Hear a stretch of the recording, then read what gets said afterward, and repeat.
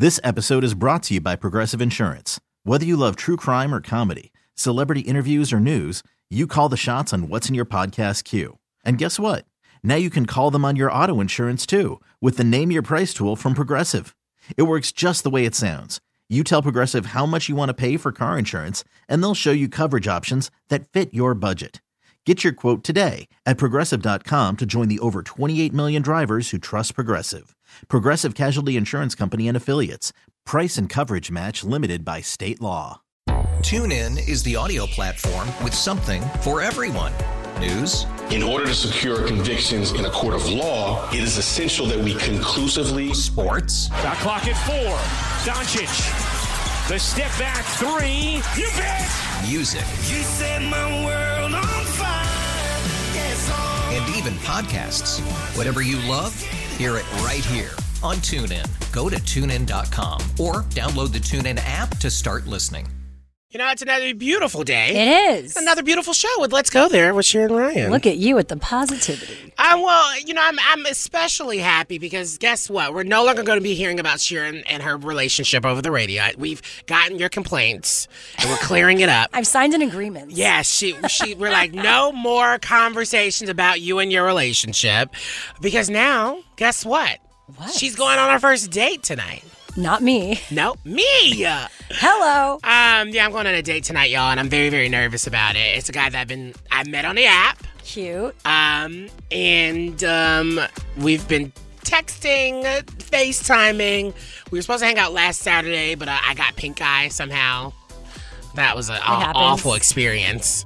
And now we're meeting up for dinner tonight, and I'm like so nervous. I haven't had male flirtatious attention in a while.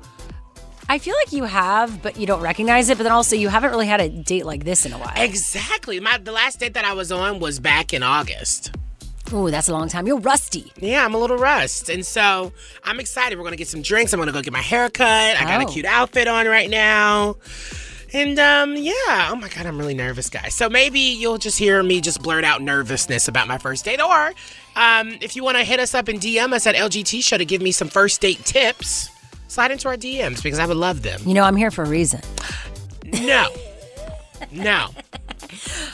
Well, we'll want updates definitely on tomorrow's show. What if I hate him? Then that's the update.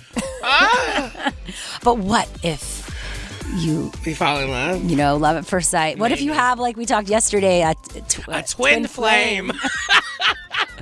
Watch out. Oh, my God. Well, lots coming up on the show today. It's National Herpes Awareness Day. Yes. So we're going to be talking about how we end the stigma, and I'm going to be sharing a very personal story of mine. She's coming to the Red Table Talk. Yeah, exactly. We're going to have a nice conversation. That's at 3:25 p.m. Pacific, 6:25 p.m. Eastern. Plus, Katie Couric, she's come out about what she kept from the public about a big political figure. Yeah, I'm trying to figure out if her memoir is in her best interest. Someone should have been like, maybe you shouldn't. Seriously. That's in the T Report in a moment. First, let's get into what's trending this hour. Apple CEO Tim Cook and NBA All-Star Dwayne Wade joined Utah leaders today to announce the completion of a local advocacy group's campaign to build new homes that provide services for LGBTQ youth in the U.S. West. The nonprofit InCircle is providing mental health services for LGBTQ youth. And guess what? They surpassed their goal of raising $8 million to build 8 new homes with locations in Arizona, Idaho, Nevada, and Utah, aimed at providing safe spaces and preventing teen suicide. That's amazing. So good on Tim Cook for putting together this group. Now, President Joe Biden announced today that 3 of the largest U.S. goods carriers, Walmart, FedEx, and UPS, will up their efforts to address supply chain issues. I'm just saying, your favorite products might not be available come holiday season. Retailers have already begun warning all of us that this is an issue. He said, never again should our country and our economy be unable to make critical products we need because we don't have access to materials to make that product. Never again should we have to rely too heavily on one company or one country or one person in the world, particularly when companies don't share our values when it comes to labor and environmental standards. Good on him for saying all this. It's unfortunate that we're making a change because of this labor shortage in these circumstances, but it's been needing to happen for a while.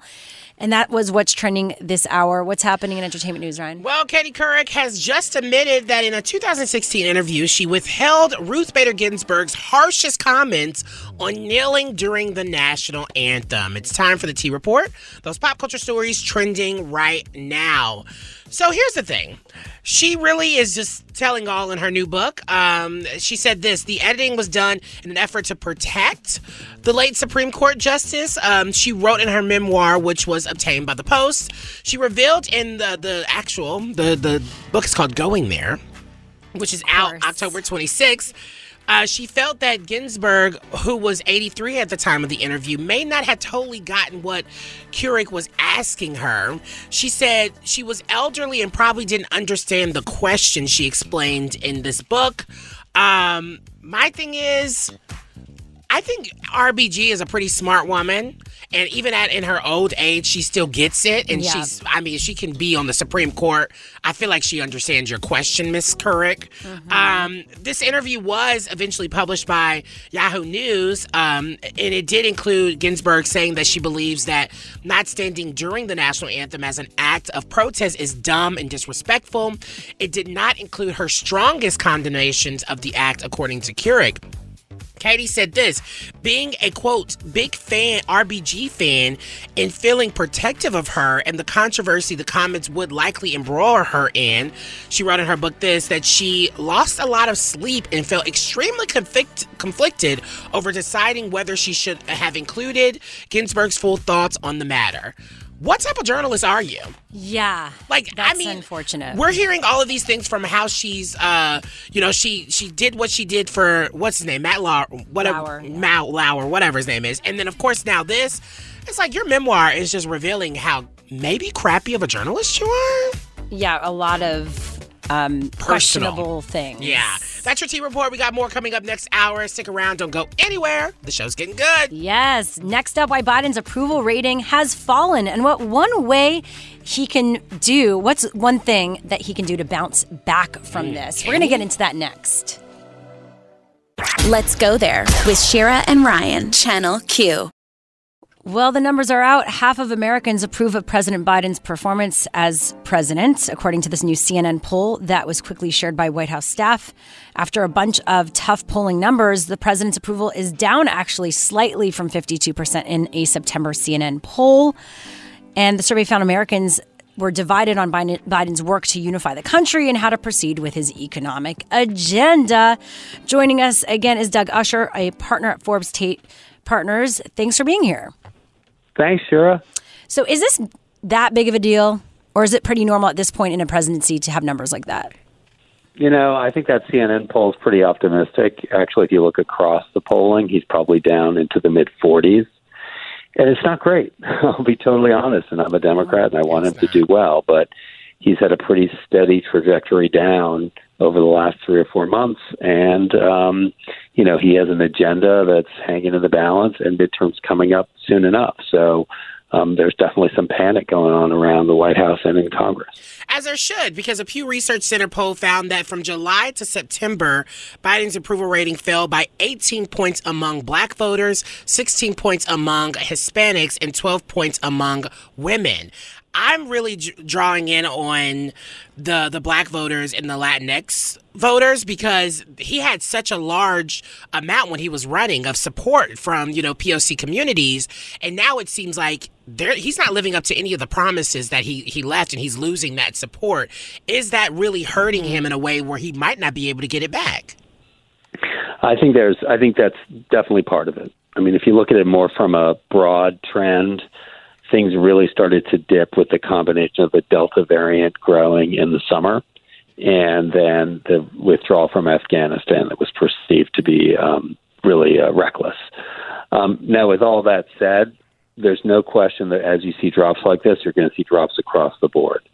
So if you've seen an 8 to 10 point drop overall, that you're seeing losses among some of the core is certainly a problem. I think to get all voters back and to get them back, the key is to pass the Build Back Better plan and the infrastructure plan.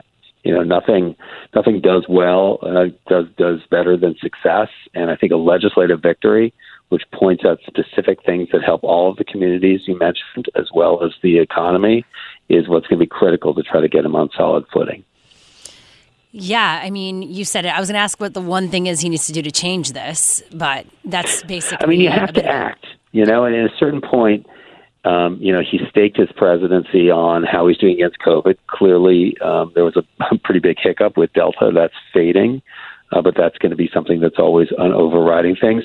But the reality is the economy is not doing great, except for those at the very top. And the plans he's put together, it's not easy to get these things passed. And if we were to pass them in the next month or two, there'd be plenty of time to start to see their impact. But you got to pass the legislation. Otherwise, there's nothing to point to. I just am like, I guess for me, because even my position, unfortunately, like if he does run again in 2024 for a second term, which he probably will, it's going to be very difficult for me to want to vote for him again, if I'm being quite honest, because a lot of the things that we've seen, yes, there's a lot going on towards infrastructure, which is very important. But honey, people weren't out in the streets protesting for potholes. There was actual legitimate things that people were protesting on. So I just don't feel like, especially when it comes to younger voters and what Democrats really need to kind of push them over the edge if a Trump decides to run again, is that trust that he probably kind of lost when it comes to young voters. I mean, that's always the problem that you face, both as president but also as a candidate, which is to say, do you work hard for the base, or do you try to reach out to other voters? And are the things that you do for your base things that could alienate other voters? There's no question Biden won with strong support from communities of color, but Hillary Clinton also got her vote based on those groups as well. Biden did better than Trump because he also expanded reach into states in the Midwest and to voters that had moved to Trump in the earlier election.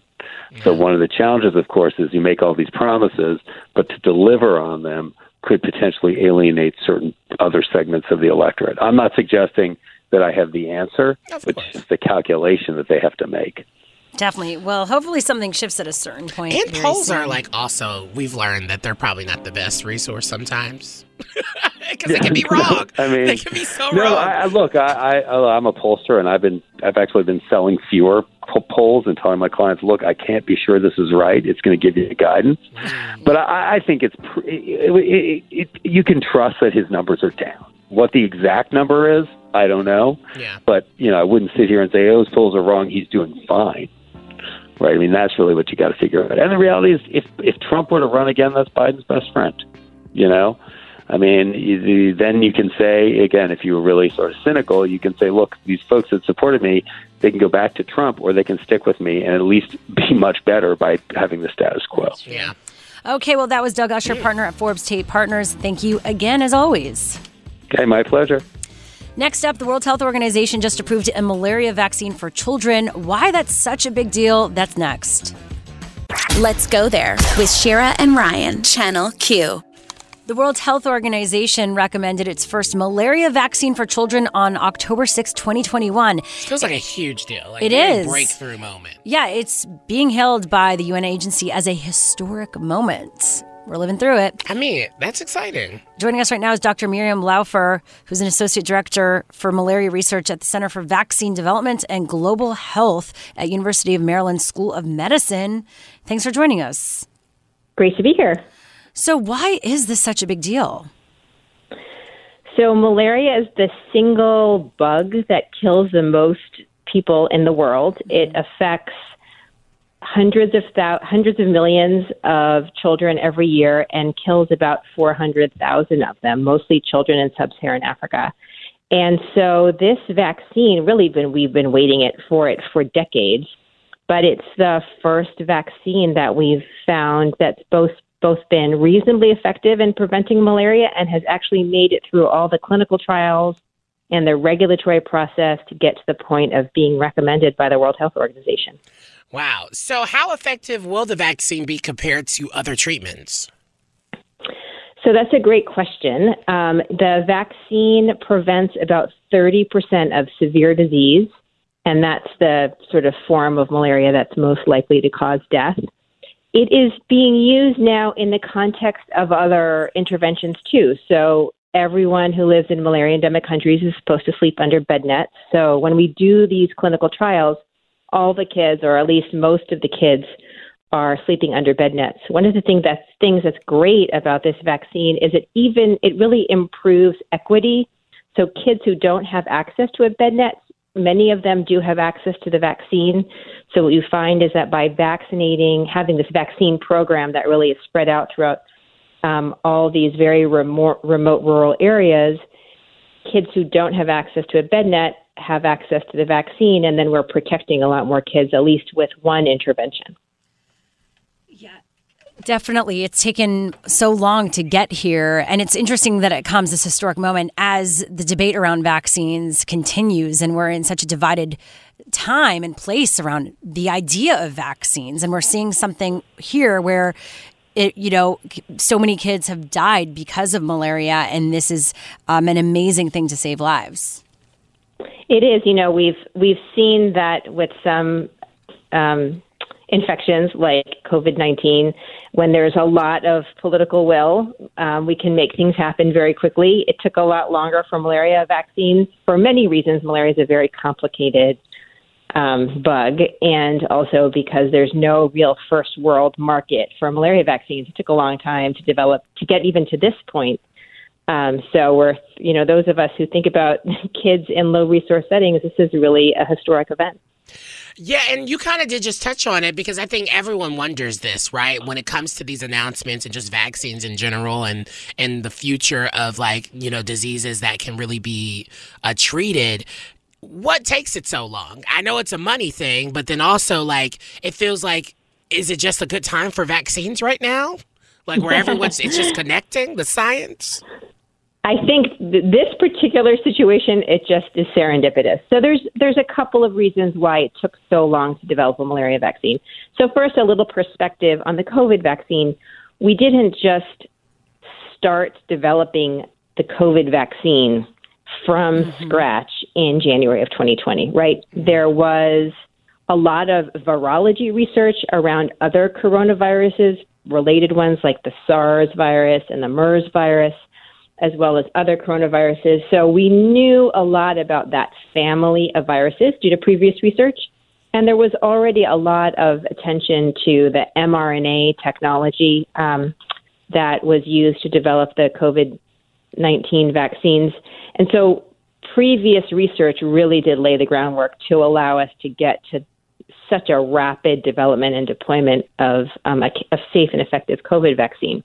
What's different with malaria? One is malaria is a much, much more complicated, complex organism. So COVID has somewhere in the order of 20 proteins, and malaria has thousands of proteins. With COVID, we know that the spike protein is the protein that's responsible for invading cells, and therefore that's what we want the target of the vaccine to be. And with malaria, we still don't really know what the best target is. The target that we use now for the RTSS vaccine, the vaccine that was just approved, is good, but not as effective as the COVID vaccine, probably because there's a lot of other proteins involved and not just the one that's the target of the vaccine. So the complexity of the parasite has really, I think that's really the main reason it's taken this long. And then does it quickly get distributed now? How do they orchestrate that? Because I know this is really internationally for so many third world countries, this is so needed. So that is, I would say, the $1 million question, but we've probably got to add some zeros to that. That's really the question now. So in the malaria community, we all are in agreement that adding a vaccine will be very beneficial. And the question is, where is the money going to come from? So the people in charge of the purse strings now say, we already are spending all of our money on our current interventions, and the interventions work. Use of bed nets, effective treatment. None of these things are things we're willing to give up. So where will the funding come from to buy vaccine and to support the vaccine distribution efforts? On the other hand, as you say, we're in this world now where all of a sudden billions of dollars became available to create, buy, distribute, administer a COVID-19 vaccine. And so it does seem that when there's a will, people will find a way. So we're very hopeful that there'll be advocacy and support around sort of basically generating new funds to buy the vaccine, to have enough doses for all the kids in malaria endemic countries, and also to make sure to be able to deliver them. Okay, well, that was Dr. Miriam Laufer, Associate Director for Malaria Research at the Center for Vaccine Development and Global Health, University of Maryland School of Medicine. Thank you so much again. We appreciate it. It was my pleasure. Sounds like good news to me. Yes, all good things. Well, next up, the latest Republican talking point when it comes to trans-inclusive policies at schools and how this person put everyone on blast with Laura Ingraham. Yikes, that's next. This episode is brought to you by Progressive Insurance. Whether you love true crime or comedy, celebrity interviews or news, you call the shots on what's in your podcast queue. And guess what? Now you can call them on your auto insurance too with the Name Your Price tool from Progressive. It works just the way it sounds. You tell Progressive how much you want to pay for car insurance, and they'll show you coverage options that fit your budget. Get your quote today at Progressive.com to join the over 28 million drivers who trust Progressive.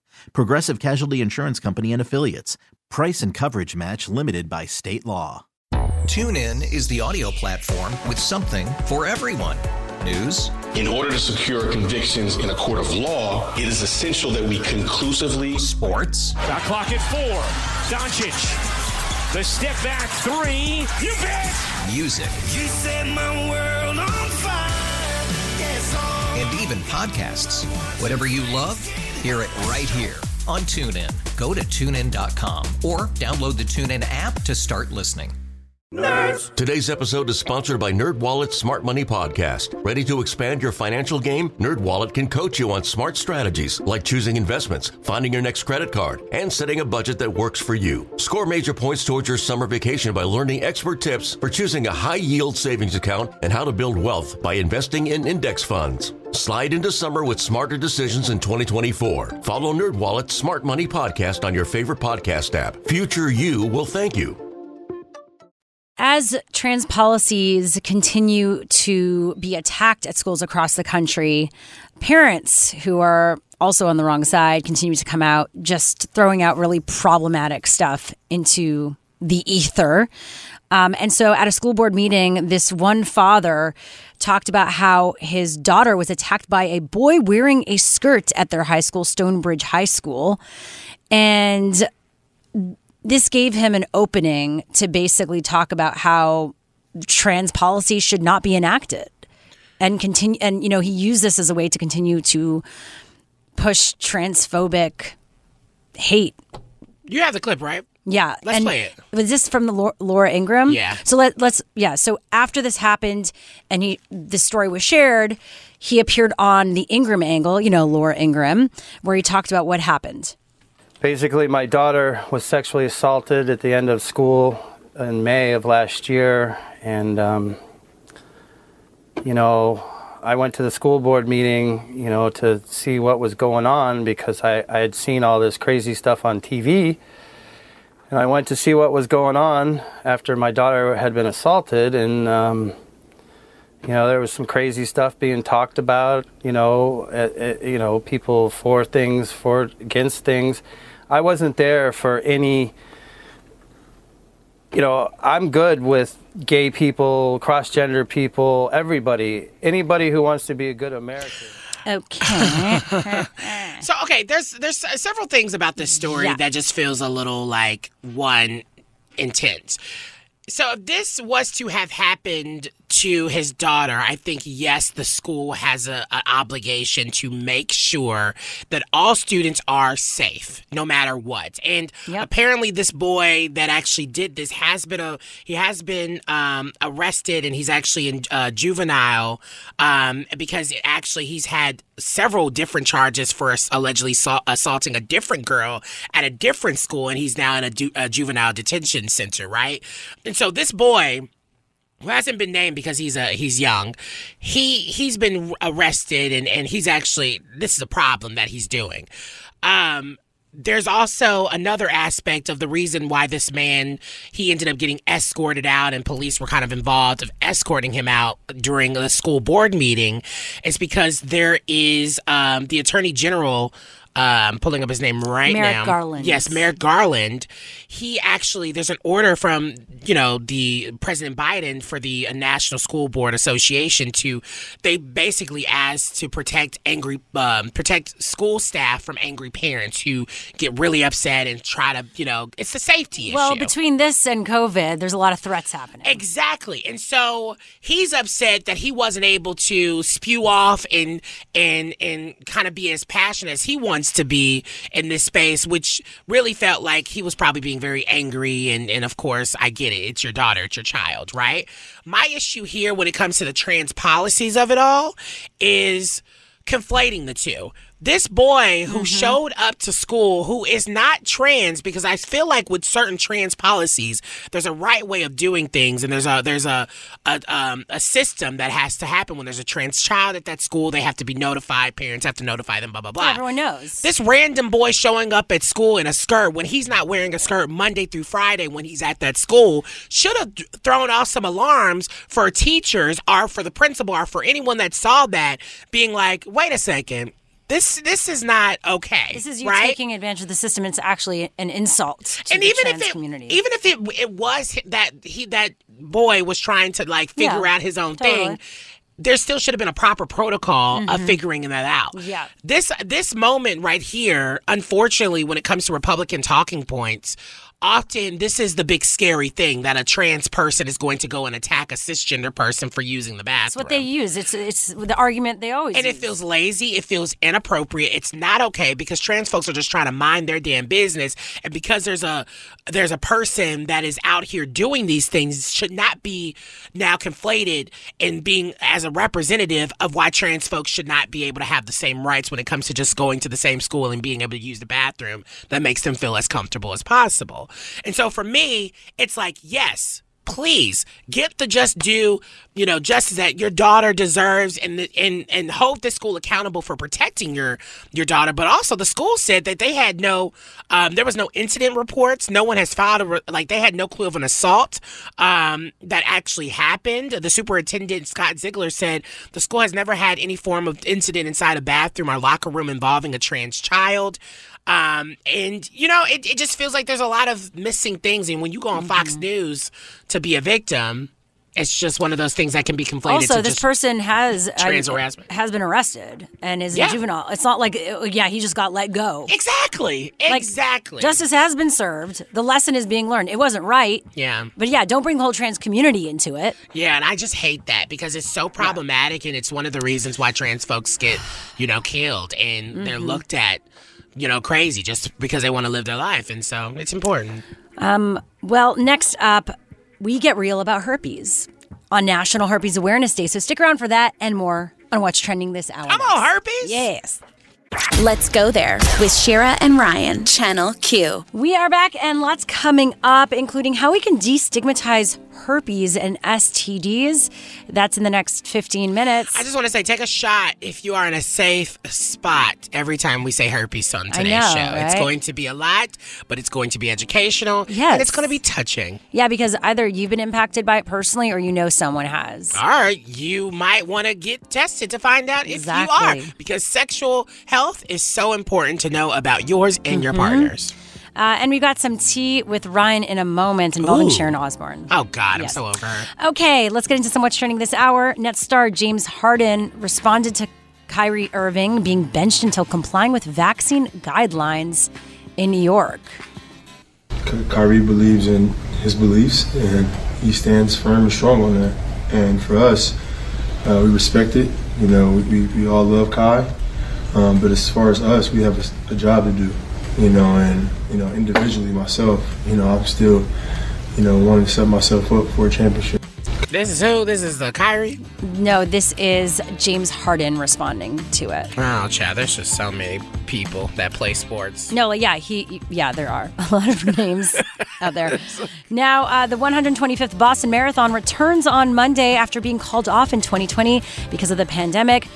8 years after the 2013 Boston Marathon bombing, which led to the deaths of 3 spectators and a police officer, this is actually happening today as that, is being announced and talked about. The Supreme Court is looking to reinstate the death sentence of Dzhokhar Tsarnaev, one of the 2 brothers involved in the attack.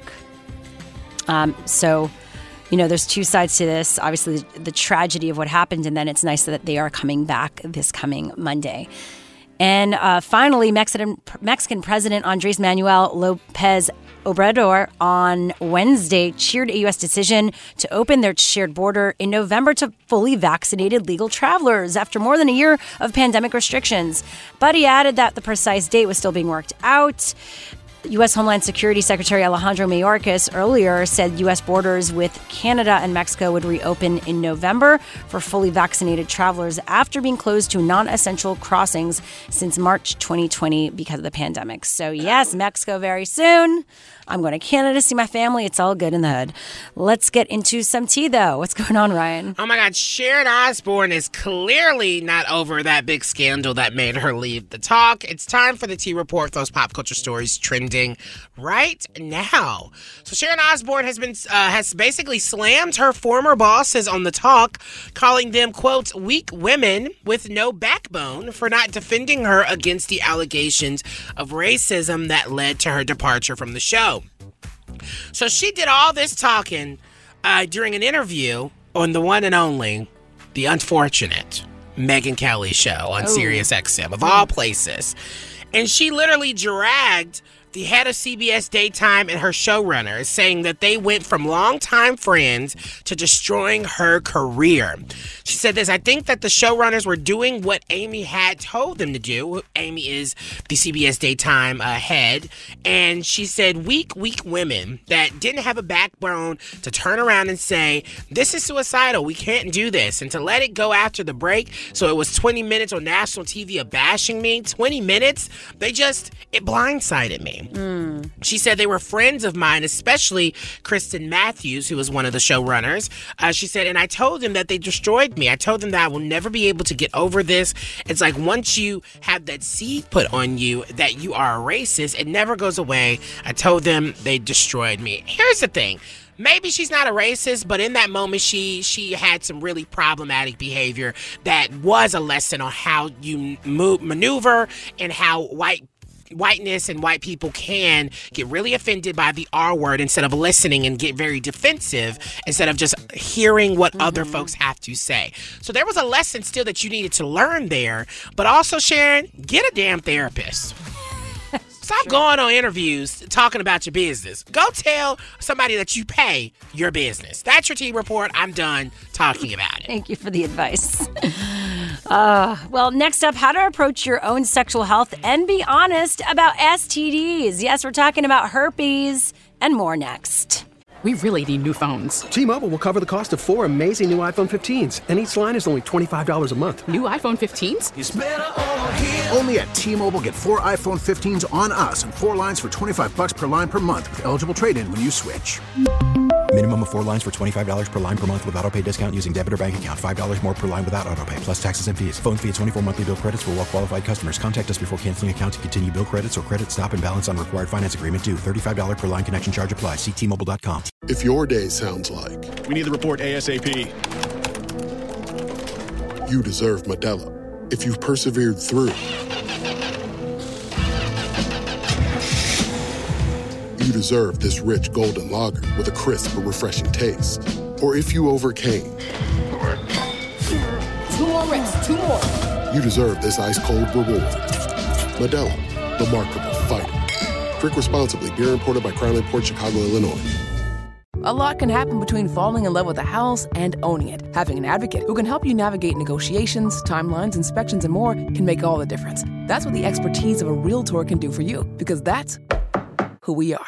Realtors are members of the National Association of Realtors. Let's go there with Shira and Ryan, Channel Q. Now, if you've been wondering why we've been saying herpes all show, it's because it's National Herpes Awareness Day, and it's an opportunity to raise awareness around the causes, risk, and treatment of different types of herpes infections, particularly genital herpes. And we think it's very important here on the show to talk about sexual health in every facet, in every way, no matter where you identify in the sexual fluidity scale. And our very own, actually, Shira Lazar. Yeah, that's me. Yeah, you. You actually had a moment of truth where you really you're at a place in your life where you were able to just like come to terms with something and just also like beautifully let the world know. Yes. So why this connects to me today is because, yes, I myself got herpes over 10 years ago, and it was something that I've been very quiet, secretive, and ashamed by for many years.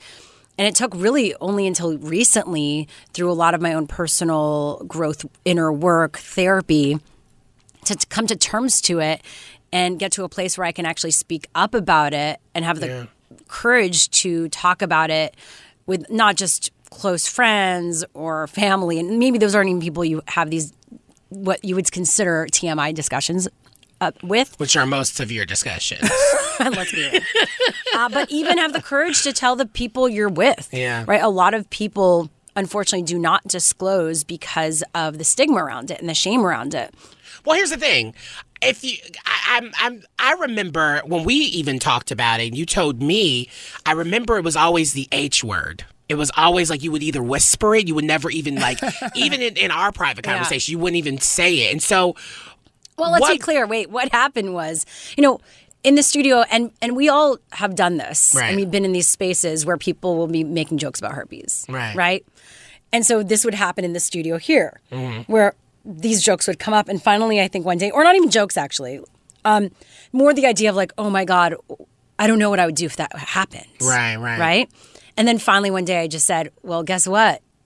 I have it. Well, I actually knew before we were here. Like, we had conversations way before we even started this that I remember us having. Really? Yes, I remember us. I don't remember that. I remember us.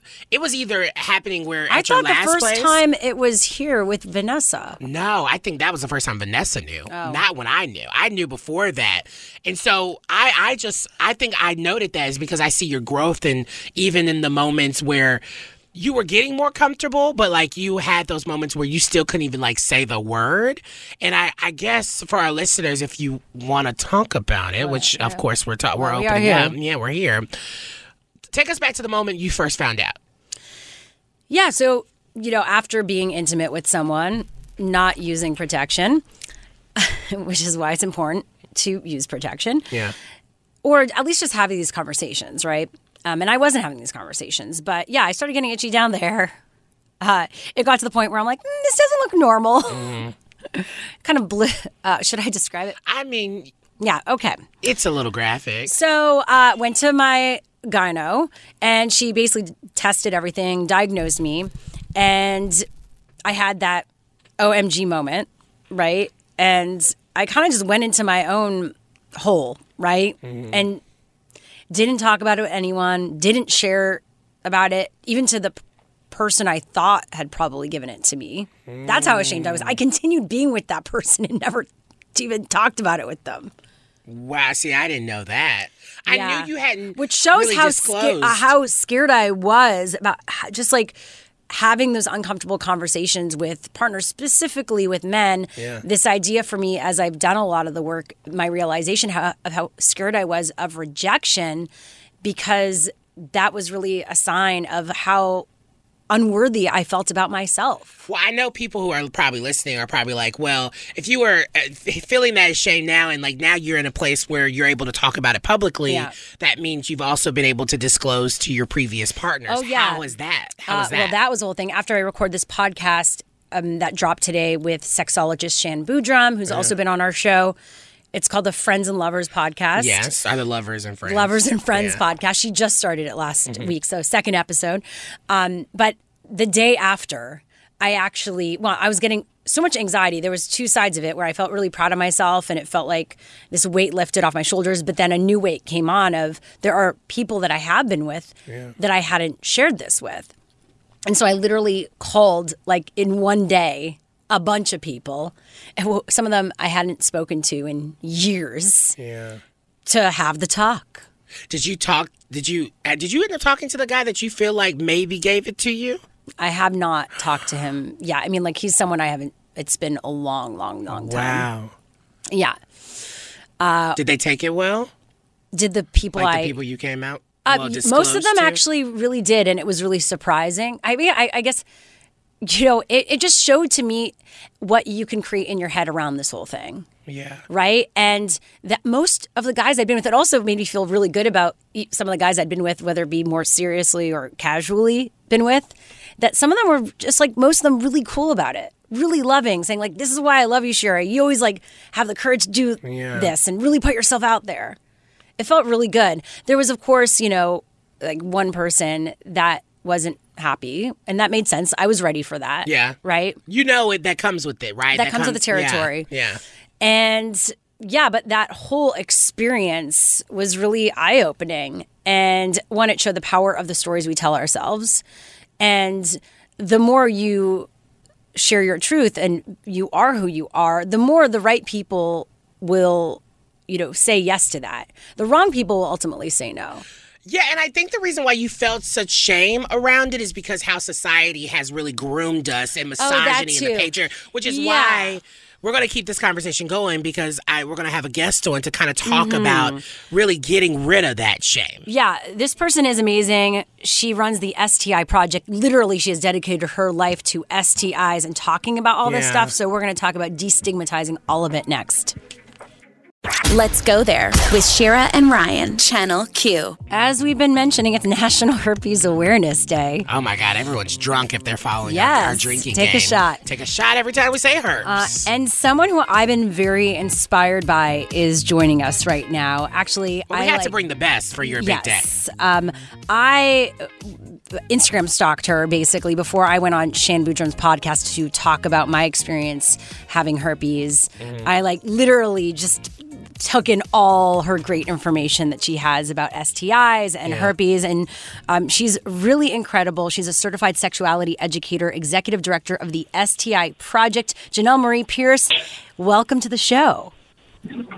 It is my absolute pleasure. Thank you so much for having me, and congratulations for your out day, I guess, or sharing day. I don't want to co-opt another. It's her disclosure day. Disclosure day. It's her disclosure day. That's how I've been speaking about it. But it's just so wild to me.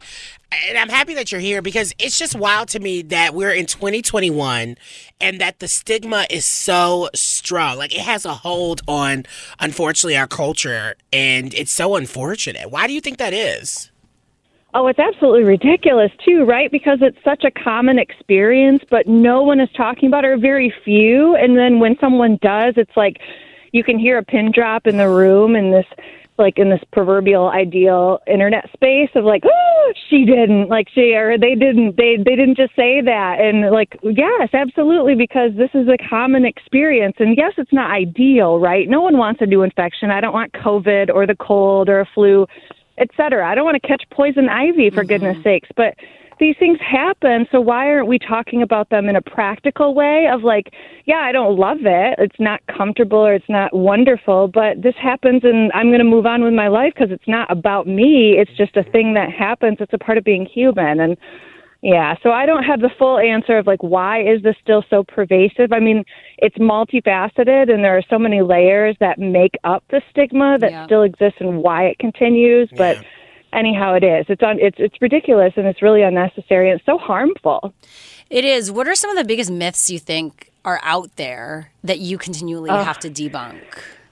Yeah, all the time. Like you don't look like someone who has herpes, or like I know for sure that I'm not sleeping with someone who has herpes because I would know, because their genitals are going to be a mess.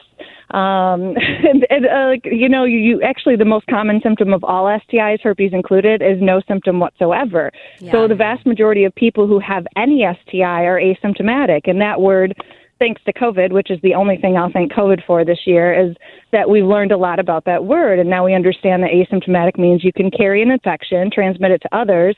They may end up having symptoms, but you might never know that you ever had it to begin with. And so that's exactly the same case when it comes to STIs, STDs. So, yeah, I mean, you don't necessarily know, and it doesn't mean it's not an indicator of a certain kind of behavior. You can have one partner your entire life and contract it from them, or you can have many partners and never contract it, or never contract any STIs. It just, sometimes it's a numbers game, and it's a little bit of chance, and because it's so common, it ends up happening to so many people. Like, it's not an indicator of a personality type or a specific behavior even necessarily. It really just does not play into all of those myths of like, you're slutty, you're trashy, you're damaged, you're this certain kind, you look a certain way, and et cetera. None of those things apply. And I guess probably the best and the biggest, for especially because I know so many people have it and so many people are like, yes, I understand, and yes, girl, like, say it, preach it, is that when you have an STI, it doesn't mean the end of your life, the end of your sex life. It doesn't mean you're damaged and not desirable, and that is what is so pervasive. It's like you feel immediately when you contract. And I listened to your interview with Shan, and I just love her anyways. And I'm just like, the whole thing, I was like, and fangirling 100% in all directions today watching that. And you were talking about how, like, for so many years, and I felt the same way. Like, I've had herpes for over 20 years. My herpes is old enough to drink and go out and party with me. So at this point, well, I contracted it when I was 16. So, and you did too. And not when you were 16, but you contracted it years ago and felt awful for so long and so silly. Yeah. It's so unnecessary. Totally. Well, we really want to keep you on to talk about, especially if you know friends and family, or if someone is going through this, how can they, feel comfortable and have a safe space to kind of disclose and the importance of that. So we got more show coming up. Don't go anywhere, y'all. Let's go there with Shira and Ryan, Channel Q. We are back with Janelle Marie Pierce, certified sexuality educator and executive director of the STI Project, as we continue to talk about STIs, our own experience with herpes. Well, not Ryan's. You just, know about it through me. Yeah.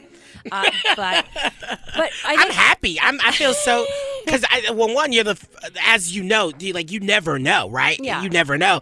But someone who's publicly spoken out about it and told me and disclosed to me in that way, it felt special. It felt like there was a trust, and I think a lot of times people don't have the thoughts that they have because they haven't came in contact with someone who's able to feel so honest and vulnerable. Yeah, which is why it's important if you are in a place to do it, a safe space to do it, to share.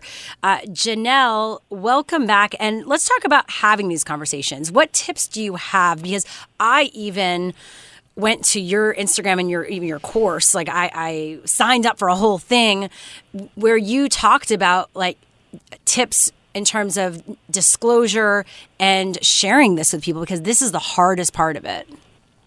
Yeah, oh, absolutely. Especially with potential partners, because that's the absolute.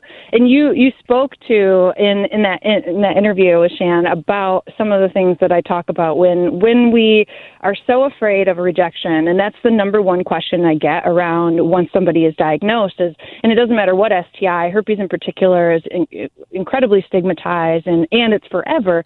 So we get a lot of folks in our courses and such talking about that experience, but it doesn't matter either way. And the fear is that somebody is going to instantly reject me, like I'll never be able to have a good sex life again, healthy sex life, et cetera. And that's largely untrue. But what's happening is we're really internalizing and projecting how we're feeling about ourselves. We're convinced that we are no longer desirable, lovable, and wanted, and we're looking for that confirmation bias. So that's the number one fear that we have, is that they're going to for sure say no, because I'm already saying no for myself, because who would want me now as a result of this? And the fact is that's not really how psychologically it works. But I guess to go back to your original question of when we're talking about disclosure and some tips, I guess I can give some tips that are probably helpful. But I think probably to preface all of that is like not everyone has the luxury and is able to be as public as like we are about it right now. Yeah. And I don't think that everybody needs to do that in order to be an activist or an advocate and to be empowered about their status. Like everyone comes to the table with a certain level of privilege, and I'm white, cisgendered, primarily heterosexual, primarily cisgendered, at least in terms of outward appearances. That's how I pass. So that affords me a level of safety in having these conversations. So maybe the only conversation you're having is amongst a partner or partners, and that's fine. Maybe you have the privilege and you have some lovely friends and family around you that you may want to share it with, and that's cool too, but you definitely don't have to be public about your status. But if it's just sharing with a potential partner, I mean, there's so many things that onus and the responsibility always gets placed on the person who has the STI, but I really want to reframe that and flip it on its end of like, this is a conversation about sexual health, about our overall needs, wants, and boundaries. And so the person who has the STI, like, yes, of course, the most ethical thing is we need to disclose before putting someone at risk. And it's so beautiful that you were talking about your experience, Shira, too, because I do the same of like, I didn't always ethically disclose. And I initially started talking about that and saying like, yeah, I actually put people at risk without telling them that I had herpes. And that's not an awesome thing to do, but it doesn't make me a wholly bad person. It's like if we don't address it and admit that these things happen, we can't fix the problem. So anyhow, of course, we want to try to disclose before putting people at risk all the time, because that fully informed consent can only happen if that's the case. But then after that, it's a mutual, reciprocal discussion of like, what are your status? What tests have you had, and what are your needs and boundaries, and what things would you like to do to reduce risk, et cetera? It's not just a one-way conversation of like, I need to admit this horrible thing about me, because that person may also have some things that they want to share, disclose, like maybe they have a kink, a fetish, an interest, or just a hard boundary in some direction, and all of those things should be talked about. But we don't have a lot of good examples of that. We got to let people just live their lives and not judge them for it, because I think that's where a lot of the stigma comes from, through the judgment and the shaming and all that. And I just appreciate you, Shira, for one, just being completely courageous and brave to let the world know your story, because there is some stress that comes with visibility. It's important, yes, but it can be a lot. And so I appreciate you both for constantly, talking about the things that are important, what we need to talk about, the necessary conversations.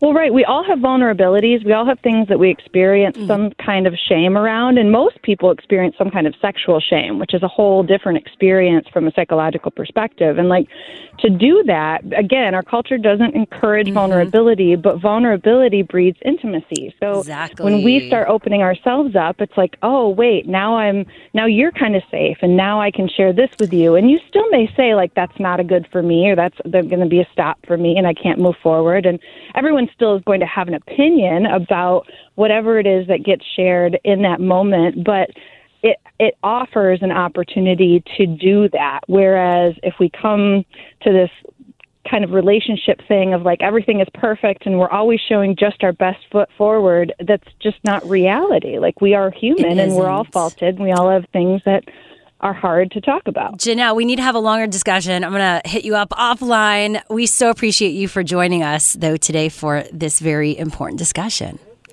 It is my absolute pleasure. You're amazing. That was Janelle Marie Pierce, certified sexuality educator, executive director of the STI Project. Check them out.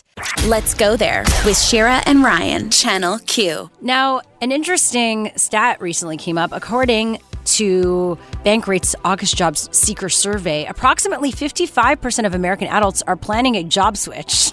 That's like more than half of the country, which is not that surprising considering what we went through in the pandemic of 2020. A lot of people are thinking about their lives and what they actually want to do. What's their purpose? And a lot of people are switching things up. Yeah, I feel this because I think it's so important to, I don't know, I think when coming out of the pandemic, it was one of those things where people were like, I'm no longer taking the crap that I was taking all the time from my boss through just being unhappy. Life is too short. We deserve more than this. And I see it's kind of not shocking, but it's honestly one of those things was like, what took us so long? Why did it take a pandemic for us to get to that point? Trauma does that. No, trauma does do that. Yeah. Well, joining us to tell us more of what to do if you do want to change careers. What's that first step? Chelsea J, nationally certified resume writer and career coach who owns Seasoned and Growing. What is that? Sounds like a business. It is, yes, and thank you both so much for having me. As you said, I'm a resume writer and career coach, so back in 2017, I officially opened up my agency, which is Seasoned and Growing. Beautiful. And if you're wondering about the name, it's because we're all seasoned in something and we're continuously growing. So that's where that came from. Well, I mean, I figured. But I think because it's beautiful. I mean, it's like it's great. But I do think there's something about the art of the pivot and how people were able to pivot in ways and are trying to figure out how to pivot in ways because they're just tired of the same old after going through such a traumatic year. What do you have to say to those people trying to just figure it out? Because it's a lot easier said than done. It absolutely is. And the new buzzword, like you said, that we've heard over the past year is career change. And the first thing that I highly recommend is to determine whether or not you need a career change versus a company change, because those are two different things, right? So you need to figure out whether you truly want to dive into a new industry or a different role. Are you sick of the day-to-day things that you are doing? Or versus a company change, you enjoy the overall goals and the day-to-day activities in your role, but you're tired of, working in a toxic work environment or for a disrespectful boss or for a company whose values don't align with yours. So once you make that determination, then you can really move forward where you start to discover what your why is. Because if you are truly looking to change careers, the first thing that people are going to ask you, especially in networking and interviewing, is why. Why do you want to make this change? So you need to have a solid and confident answer to that. Well, with that said, that's the big question. How do you discover your why, including if you're in a place of burnout, right? That could be really difficult.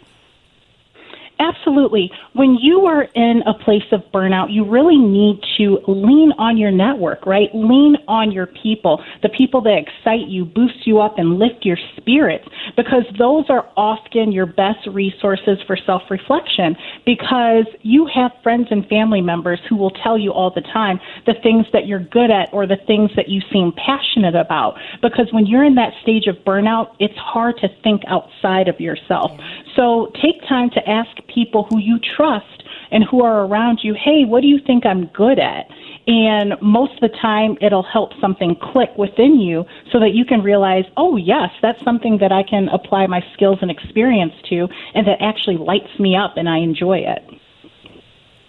I mean, that's great advice. I think it is hard to get perspective on your life when you're in that place. So relying on the people you love and asking those questions, like, what do you see me being good at, right? It's almost like doing a survey with your close community or tribe, right? I think that is a really big thing. That Unless helps. you don't have that and you just don't have anyone to tell you how good you are at things. Because that can be also a thing. That is true. Because, I mean, during the pandemic, we were by ourselves. There wasn't that many people around unless you had your own. Well, I'm talking, virtually. Or there are such good communities, Facebook groups of people that are, in different, I would say, then subcategories and communities that you could be a part of that are also going through that. But that actually brings me to my next thought specifically about that. How do you know who's giving you the right advice? And that's why I said you have to be mindful of who you're getting that advice from. So lean on people that you trust. And something that I always recommend is surrounding yourself with people who you are inspired by and motivated by. Get in the room with people who are in the places that you want to be. because you want to learn from people who have already been there, done that, and will help you get better. So I know right now, if you're one of those people who doesn't really have a strong network or, close family and friends that you can trust, this is one of those times where you have to put yourself out there. There's meetups, there's LinkedIn groups, think about the hobbies that you enjoy and join a local club. Get out there because you are not the only one who is looking for people to connect with. There you go. Well, that was Chelsea Jay, nationally certified resume writer and career coach. Check out also her company, Seasoned and Growing. Thank you so much. Thank you. Well, next up, the new study that reveals how many hours children should spend on their tech. This is something that a lot of us debate about. That's next. Let's go there with Shira and Ryan, Channel Q. So how much screen time for kids per day is okay? I feel like this is something that is highly debated and that researchers are really hunkering down on. I mean, it would be great to have specific conclusions about this. Unfortunately, because all this technology and all this behavior just kind of started, it's not like you would have to follow kids from baby to 20s, right, to fully see the progression of the impact. So some of these new studies do bring up some interesting points, but I don't think we're really going to see the final conclusions of this for a bit of time, like another decade. However, these researchers at the University of Colorado Boulder did find something interesting, and it's a bit surprising. Okay, they said that computers, TV, or text, when kids spend 5 hours a day on screen, it doesn't appear to be harmful. Yeah. I never understood the worries that oftentimes parents felt when it came to having too much screen time or playing video games. We already know video games, that's been debunked when it comes to it creating the correlation of video games and gun violence. I feel like that has been debunked in a lot of studies and things like that. But I've never understood the worries about giving kids screen time. I grew up on screen time. I had video games. I had television. I also played outside. I also went to summer camp. I had a beautiful balance. But for me, I loved having my screen time, right? I think for me now, as I'm doing what I'm doing and realizing, kind of connecting the dots of how I got here, I think a lot of that was because I was watching a lot of television that informed a lot of the things that I wanted to do. And I feel like if we continue to deprive kids of having the opportunity to have screen time because we're so worried that they're going to have all these negative side effects, then I feel like we're also cutting off a generation of the next people that we would see that would love to be in different storytelling and different mediums through media. And I think that's harmful, and I think that's just honestly not okay. I think you have to, obviously, everything is a balance and everything is, about portions, but I think as of that, I just hate that sometimes people correlate a lot. If a kid has a lot of screen time, they correlate that to, your parenting skills are awful. And that's just not fair. Yeah, I can see that. The shame around that really does suck. I think that there's a difference between access and dependency. I think just like anything, there could be real addictions around this stuff where when you are taking something away from, but it is a child. Children have developing brains, right? And they are children. Babies, right? They're going to cry if you take something away from them. Right. It doesn't mean it's they're going to have this long-term addiction to this. However, I do believe it's all about extremes, right? And balance. So if all someone is doing is that, right, then there could be an issue. If they do present, but they do present a passion or an interest in something, that's also different. But sure, what's the difference between us as adults and all we do is screen time versus a kid? No, I think we should all be looking at this stuff. Let's be clear. We shouldn't just be putting on the kids. I'm just saying, I think there's oftentimes this unnecessary worry about children. When kids are, at the end of the day, if they're not doing it at your house, guess what? When they go over their friend's house or when they're at they're playing the video games, they're doing whatever, they're getting the screen time that they're making up for because you're cutting them off like a dictator of some sort. Here's the thing. Yes, you're not going to help the situation if you're being rigid and having all these stringent rules, right? I think it's more about getting kids to understand why they're doing something and that there's a choice, right? And then offering the different choices and also creating, it depends what kind of, I think, household you want to create. Do you want to create a household where people are, you're going outside, you're going walks, you're connecting in different ways with each other without this in the middle of you? And my worry is the dependency on that. I mean, it's interesting. I just must say that this was not a causal study. It was correlation. They did find negative things that we're going to still figure out more about this, which does bring up a lot of flags for me. They said they found more screen time predicted higher levels of attention problems, worse sleep, poor academic performance, and an increase in aggression and misbehavior. However, it's still a correlation, not a causation, where it means like they're not sure if it's exactly the screen time creating that, or if like that person's already aggressive and someone is pushing them to like be on their screen as a solution. Does that make sense? So there you go. Let us know how you deal with this with your kids, or how you want to deal with screen time if you do have kids in the future. At LGT shows where to find us. I ain't trying to have no damn kids anytime soon. And maybe this is my opinion now. It won't be my opinion when I have kids. Exactly. Things change. Who knows? Well, next up, 2 big music festivals announced what's going on with who can attend, whether you can attend with a vaccine or not. That's next. Let's go there with Shira and Ryan, Channel Q. Okay, some of the biggest music festivals are now coming out about whether you need to be vaccinated to attend. Well, there's one big festival only doing it so far that we know of. Well, Coachella, it seems the other like ones they're do it too. switching.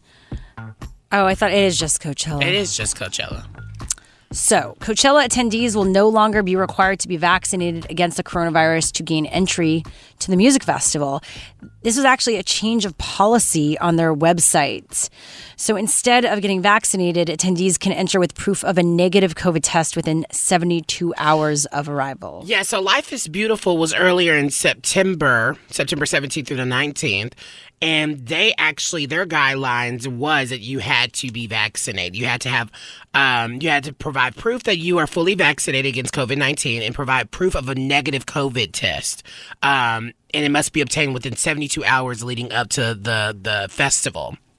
Now, the fact that Coachella is now just saying you don't got to be vaccinated, you just have to, are they even saying that you just have to have a negative test? Yeah. That, for me, makes me uncomfortable. It's irresponsible, and it shows that they only care about capitalism.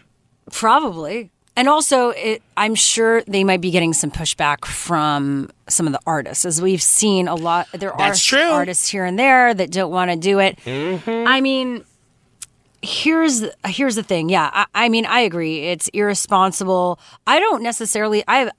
I like music festivals. I don't really like being in the middle of all that chaos and a lot of people. That's not my thing. Yeah, I agree. I wouldn't have gone anyway, probably. No, I wouldn't. Well, we would have gone maybe if we had our house. It was like safe in our house, which might happen. Who knows? Hey. No, I want to go to the festival. I like the festival. I like the festival. I've had a good time at the festival. There's a lot of walking you do. Those stages are really far from each other. At any rate. True, but the thing is... maybe it's not for you. Maybe you just aged out the demographic. But here's the thing, is that there are so many places, the reality is that we're at these days where public venues where you don't really know. Like they could say, oh, you need to have a vaccine to get in. It's not like they're checking it. And so, that's the reality. Look at planes. You're flying and then you have a mask. I know, but I've gone to some places and they have most definitely checked. Like, I just went to a concert on Monday and, they most definitely checked. And that was in an enclosed space. This is outdoors. The reason why I'm so shocked about the Coachella thing is because that was a reversal. Like, they had an August announcement that said something completely different. And it just... It makes no sense. Actually, the company AEG Presents, the live events company behind Coachella, said beginning October 1st, all ticket holders to their events must be vaccinated. So now they're having this complete, 180. And it's just like, what? I also think, they probably got pushback internally, and because of capitalism. Even if it was just talent. Okay, but at least because talent is going to be somewhere else. Like, they're going to be behind the scenes. They're not going to be near people. They're going to be on the stages. Maybe they were finding their ticket sales were low. And that's why I said it feels like a move for capitalism. Yeah, so I almost said communism. So, but then also, if we look at the numbers, and this is the reality, I'm not going to say we're on the other side of things, but we've been talking to a lot of infectious diseases experts, and I do think because of people like us who got vaccinated, the people that maybe still don't want to, they might. Are they in the clear now? It's like, okay, now it's like somewhat safe for everyone to safely hang out. No, Dr. Amesh has told us that we are far from that herd immunity. Yeah, herd immunity crap. We're never going to achieve that because so many people refuse to get on that. The bad thing is people going to go to this festival, catch COVID, and give it to other folks who are not vaccinated. Like, I'm going to be fine, but I can also get it and bring it back to other folks. So it's like, it's unfortunate that they're reversing this decision. Yeah. I don't know if it's worth it. I'd rather them just say we're going to have less people because there's not we don't want a lot of people here. Like an appropriate amount. That is unfortunate. And it sets a precedent for other ones, right? Because now all the others will be pressured, or maybe they'll do the right thing. Yeah, in all honesty, the best experience of watching Coachella is from doing it on your couch, watching the live stream. That's what I'm talking about. It's true. I've done it once, super VIP, and it's good.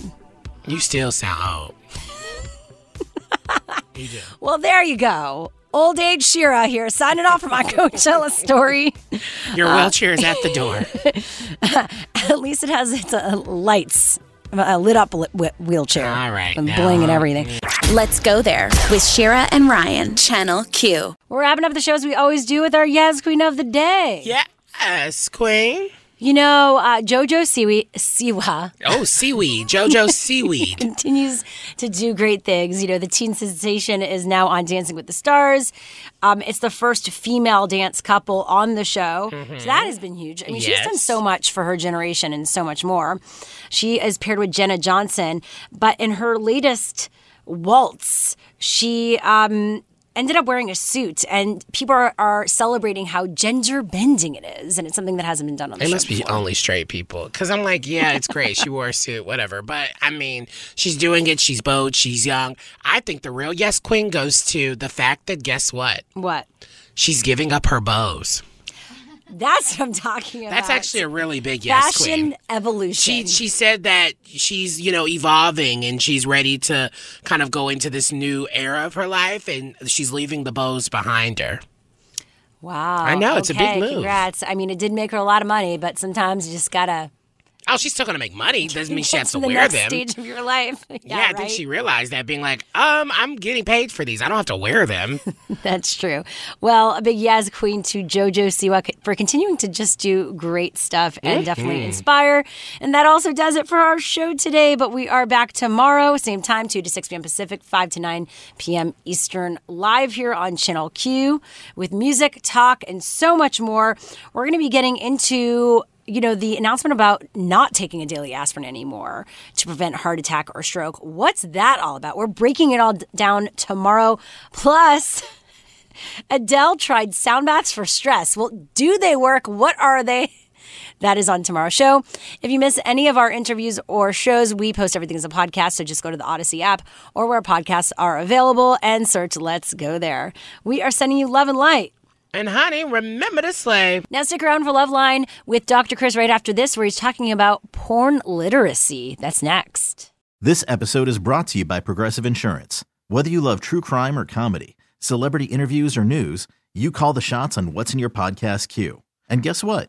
Now you can call them on your auto insurance too, with the Name Your Price tool from Progressive. It works just the way it sounds. You tell Progressive how much you want to pay for car insurance, and they'll show you coverage options that fit your budget. Get your quote today at Progressive.com to join the over 28 million drivers who trust Progressive. Progressive Casualty Insurance Company and Affiliates. Price and coverage match limited by state law. TuneIn is the audio platform with something for everyone. News. In order to secure convictions in a court of law, it is essential that we conclusively... Sports. Shot clock at 4. Doncic. The step back 3. You bet. Music. You set my world on fire. Yes, and even podcasts. Whatever you love, hear it right here on TuneIn. Go to TuneIn.com or download the TuneIn app to start listening.